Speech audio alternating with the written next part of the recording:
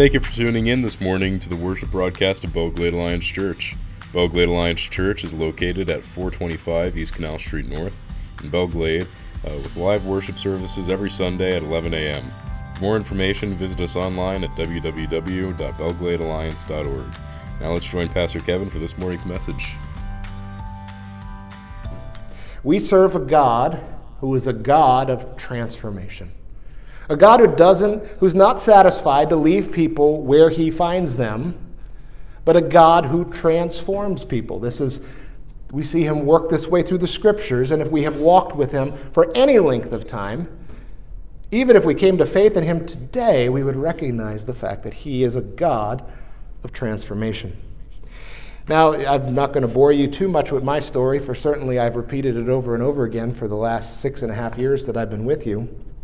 But I want to remind you of the fact that, coming to faith at 16 years old, I had 16 years of active rebellion against the Lord. I had 16 years to develop a worldview and develop a personality, an attitude that was not good toward God or toward others. In fact, I remember moving to New York in the 7th grade and wanting to put on a tough facade so that I wouldn't get picked on, because in the town that I grew up in New York, you were either the bully or the one who was bullied, and I didn't want to be the one that was bullied. And so I remember getting into fights that I started in the middle of the lunchroom. I remember when kids would pick on my brother, and so I would go after them. I was the kid who took somebody's band instrument and threw it in the middle of a busy road and then punched him in the face. And I know you're probably looking at me and saying, that can't possibly be true. And I'm thankful that you think that. And it's not because of me, but it's because I came to know the Lord, who is the Lord of transformation. And I am no longer that person who would do those things. I'm no longer the person who did do those things. God has and continues to transform. I remember in senior year, the yearbook was coming up with who were going to be the superlatives, those people who were, most popular, most likely to succeed, most changed. Raise your hand if you were a superlative. Does anybody here a superlative? Wow, all right. Look at you. I didn't make it. I thought I would have. I really did. In fact, several of my friends senior year came up to me and said, Kevin, if you don't get most changed, I have absolutely no idea what's wrong with these people on the yearbook committee. And it's funny because the yearbook was coming out, and I was like, okay, maybe I still had a little bit of pride in me. I wanted to see it. Not for my glory, but for God's glory, because I know why I was most changed. Because the Lord had transformed my life. I was no longer the one I was before. And so these people who I'm going to school with, who knew me before and after giving my life to Christ, saw a marked difference. And I would love to have been on the page of the yearbook to be able to say, look what God did. Because of him, I'm the most changed. I didn't get to be the superlative. Somebody else, a man by the name of Andy Estrella, got to be the superlative for most changed. But you know what? As much as I was a little bit bummed about it, I couldn't be too bummed. Do you know why? Because Andy Estrella had the same story as me. In fact, Andy Estrella was one of those boys that I got into fights with in high school. We would go right at it in the hallway outside of shop class. And yet here we are, senior year of high school, and both of us had given our lives to the Lord and had been profoundly changed in amazing ways. And in the same way that my friends, the people who knew me, saw that in my life, they saw it in Andy's life too. And so praise God, God got glory on the page of the 1998 Copeg High School yearbook as most changed, because we serve a God who is a God of transformation. And encountering Jesus is transformational. And certainly we see that in the Apostle Paul and his life. If you have your Bibles with you, start turning over to Acts chapter 9. I want to recap for you. Before the Easter season, we were taking a look. We were walking through the book of Acts. We got to Acts chapter 9, and we saw Paul's amazing encounter with the Lord on the road to Damascus. Let me just remind you. So here, Saul of Tarsus, a Pharisee, a leader among the Jews, who was present at the stoning of Stephen, and now he is leading the charge of this persecution against these Christians. He didn't do it because he was a particularly mean or evil guy, although what he was doing was particularly mean and evil. But he saw the Christians as a heresy, as this growing threat against Judaism, against Israel, and an affront to the God of Israel. And so he made it his mission, like so many zealous people before him in Israel's history, to stand up for God and to purge Israel of this threat that might lead them astray and call down God's judgment on Israel. And so he unleashed a persecution in Jerusalem first. And so as we read through that text, we saw that many were arrested, men and women dragged out of their homes, put into prison. Many others fled, leaving behind their homes, their jobs, their communities, and going off to live somewhere else where persecution had not yet reached. And now Paul was moving beyond Jerusalem. He was now going, he got permission from the chief priests, and he was going city by city, and he was going to go round up the Christians, those Jewish people who had given their faith to Jesus as Messiah. And so he was headed to a city called Damascus, and as he was going along the road, Jesus visited him. Yes, the same Jesus who died, who rose again, who ascended to the Father, appeared to him on the road to Damascus. In fact, Paul refers back often. In speeches we'll see later in the book of Acts. In letters he wrote to churches as the apostle to the Gentiles. And over again he points back to his defining moment. His encounter with Jesus that completely transformed him, that turned him from a zealot that was fighting against this Christian movement to the recognition that he was wrong and Jesus was in fact the long-awaited Messiah of Israel, and he became a wonderful proponent of Christ. And so we're going to read a little more of his story here today. If you are in Acts chapter 9, we're going to pick up in verse 17. Here's what it says. Then Ananias went to the house and entered it. Placing his hands on Saul, he said, "Brother Saul, the Lord, Jesus, who appeared to you on the road as you were coming here, has sent me so that you may see again and be filled with the Holy Spirit." Immediately something like scales fell from Saul's eyes and he could see again. He got up and was baptized. And after taking some food, he regained his strength. Saul spent several days with the disciples in Damascus. At once he began to preach in the synagogues that Jesus is the Son of God. All those who heard him were astonished and asked, "Isn't this the man? Isn't he the man who raised havoc in Jerusalem among all those who call on this name? And hasn't he come here to take them as prisoners to the chief priests?" Yet Saul grew more and more powerful and baffled the Jews living in Damascus by proving that Jesus is the Messiah. After many days had gone by, there was a conspiracy among the Jews to kill him. But Saul learned of their plan. Day and night they kept close watch on the city gates in order to kill him. But his followers took him by night and lowered him in a basket through an opening in the wall. When he came to Jerusalem, he tried to join the disciples, but they were all afraid of him, not believing that he really was a disciple. But Barnabas took him and brought him to the apostles. He told them how Saul on his journey had seen the Lord and that the Lord had spoken to him, and how in Damascus he had preached fearlessly in the name of Jesus. So Saul stayed with them and moved about freely in Jerusalem, speaking boldly in the name of the Lord. He talked and debated with the Hellenistic Jews, but they tried to kill him. When the believers learned of this, they took him down to Caesarea and sent him off to Tarsus. Then the church throughout Judea, Galilee, and Samaria enjoyed a time of peace and was strengthened.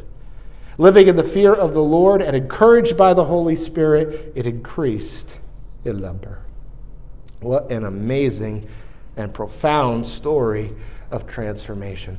Encountering Jesus brings transformation, and certainly we see that in Paul's story.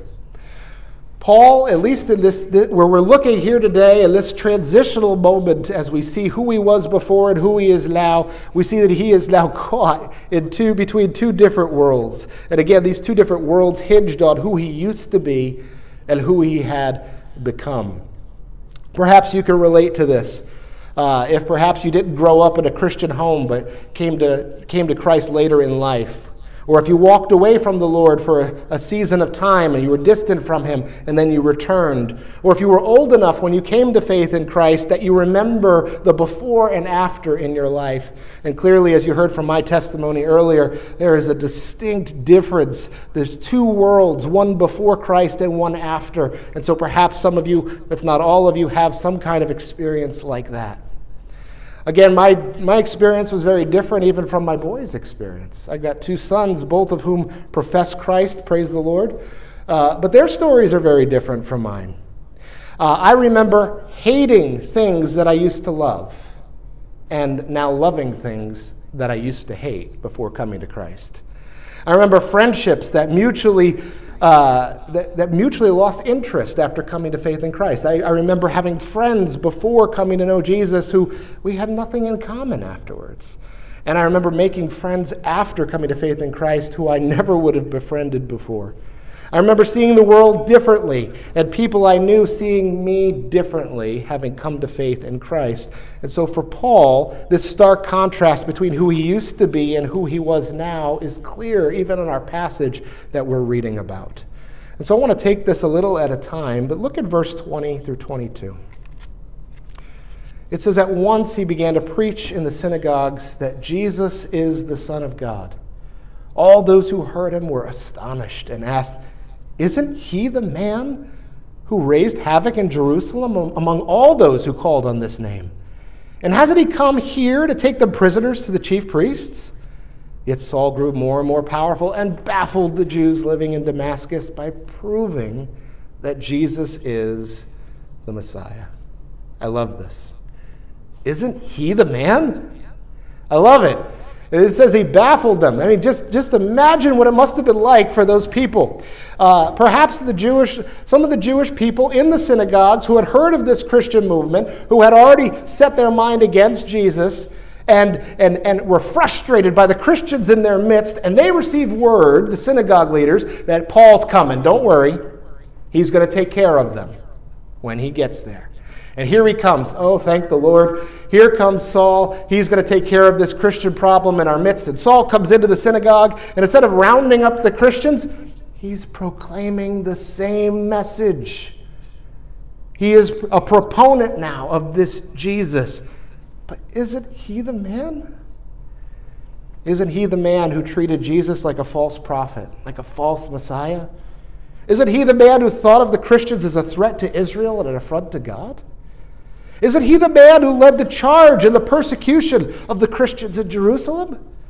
Isn't he the man who wasn't satisfied only with imprisoning Christians in Jerusalem, but was coming here to do the exact same thing? Isn't he the man? As we reflect on Paul's transformation, I can't help but wonder what kind of isn't he or isn't she might even be represented in this room. Isn't he the one who used to say that Christians are deluded? Isn't she the one who used to be mean to everyone? Isn't he the one that used to steal to support his drug addiction? Isn't she the one that used to neglect her kids? Aren't they the couple who always used to fight when they were in public? What happened? And I'm sure there are many other examples we could give of who we used to be in contrast to who we are now. And why is there a difference? It's because Jesus transforms. Encountering the Lord transforms.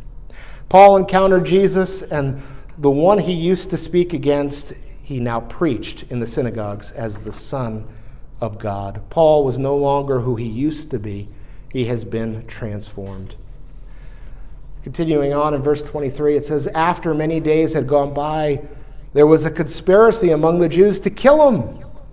But Saul learned of their plan. Day and night they kept close watch on the city gates in order to kill him. But his followers took him by night and lowered him in a basket through an opening in the wall." I would have paid to see that. It's true. I'm sorry. That had to be funny from the outside looking in. But that's how desperate his situation was as he was trying to flee those who were trying to put him to death. And perhaps this is the grandest irony of all. As Paul is caught in this tension between who he used to be and who he is now, who he had become, his role has been reversed. And what's being done to him is what he was in fact doing to others before. He was the zealous champion of God who would even employ violence to rid Israel of this Christian threat, this perceived affront to God. And now, after realizing that he was wrong, after seeing the truth, he was now the target of those who saw themselves as the zealous champions of God, who would even employ violence to rid Israel of this Christian threat, this perceived affront to God. Who he had become put him at odds with those who were like he used to be. And if we're honest, the other side is also true sometimes. Who we used to be sometimes impedes our new life as Christians among our sisters and brothers. It shouldn't, but oftentimes it does. I want you to see this in verse 26 in Paul's life. It says, when he came to Jerusalem, he tried to join the disciples. That's the believers there in Jerusalem.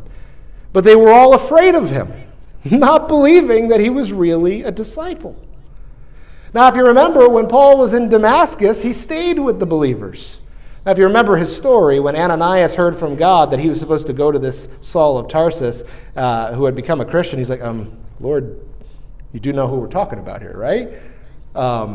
But we see that Ananias was obedient to God, and Saul came to faith in Christ, and he was spending time among the disciples there in Damascus. But now, here he comes to Jerusalem, and he's seeking out the Christians, not to persecute them, but to join them. He's one of them, and they didn't want anything to do with him.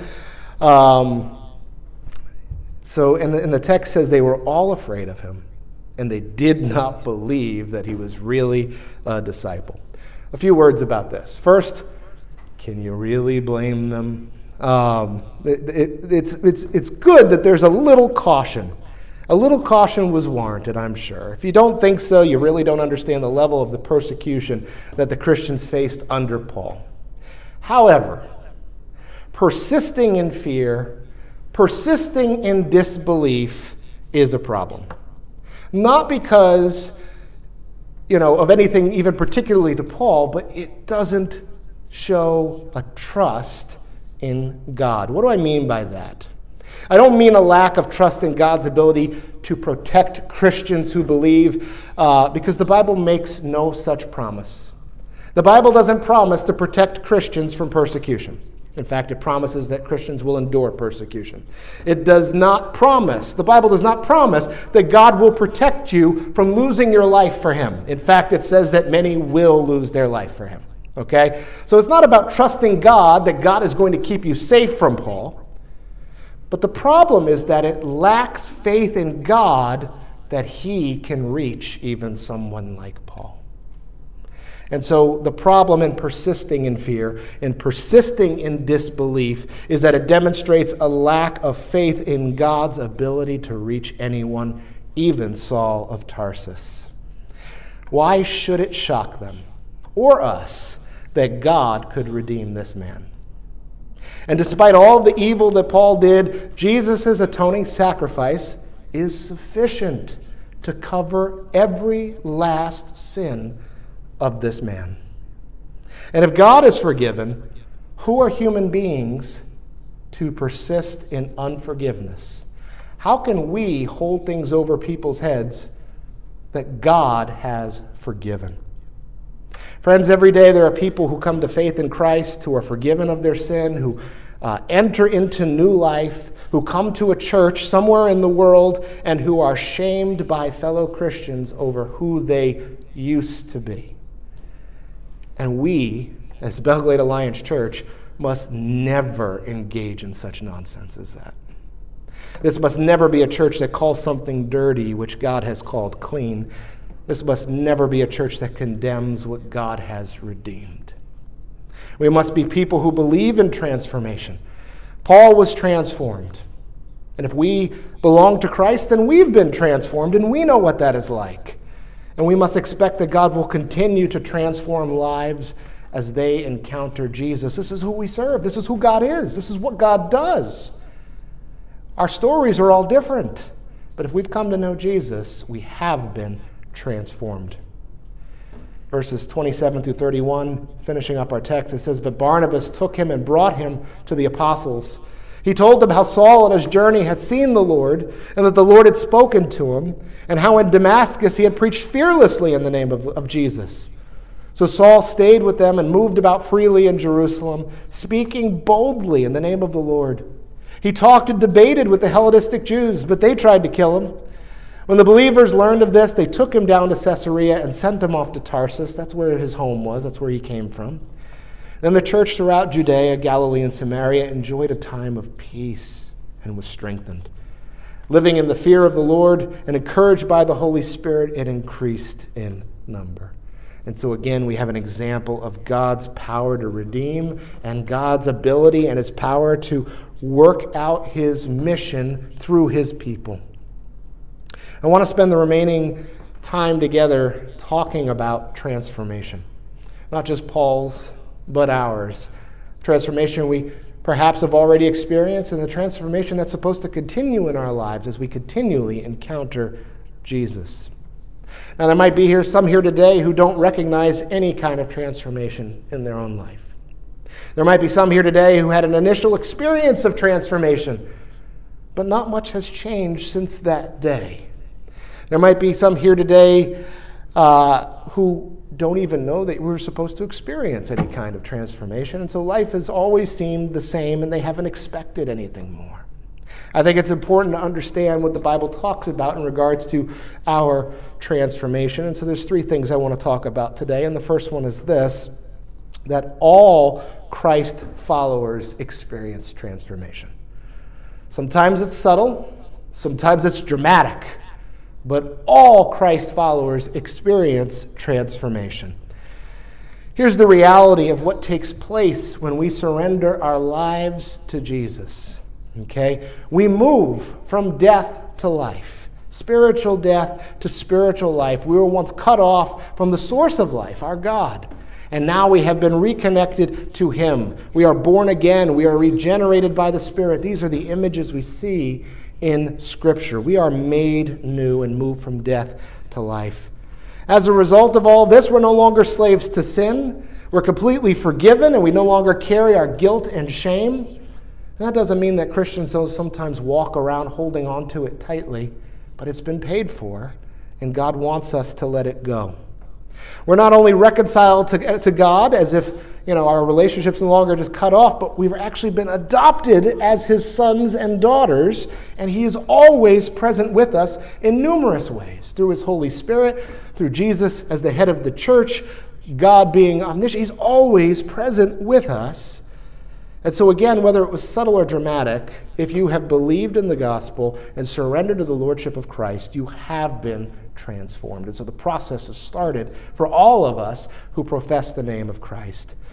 And so that brings up the second point. Transformation is initial, but it's also ongoing. When we come to faith in Christ, when we surrender to his lordship, and we believe the gospel, transformation takes place. Might be subtle, might be dramatic, but that initial transformation has taken place.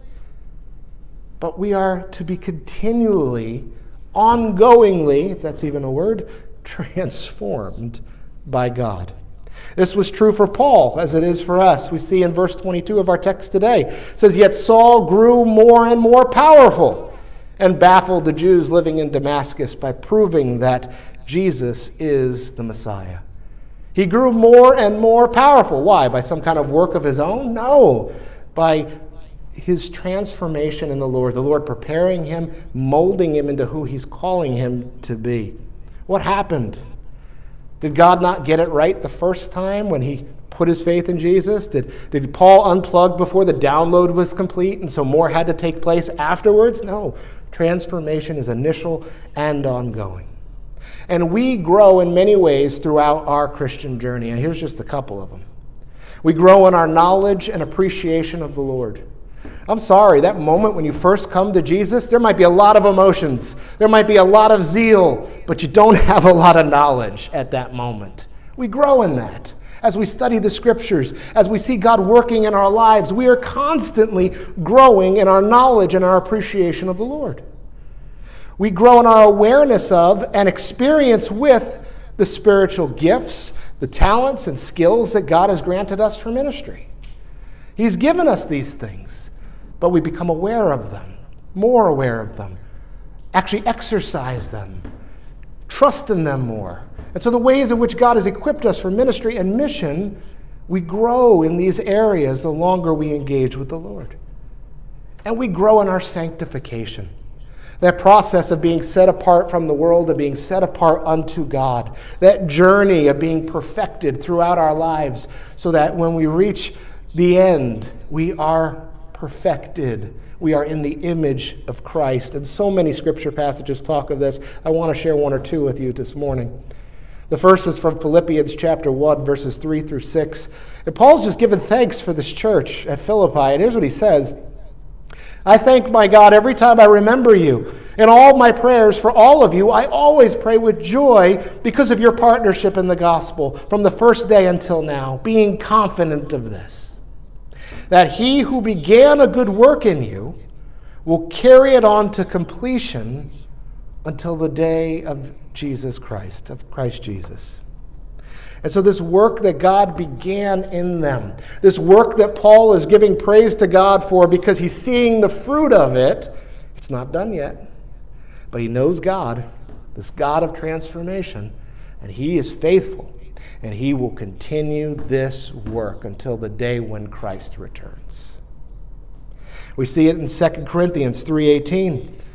He says, and we all who with unveiled faces contemplate the Lord's glory are being, here's our word, transformed into his image with ever increasing glory, which comes from the Lord who is the Spirit. And so again, we are being transformed.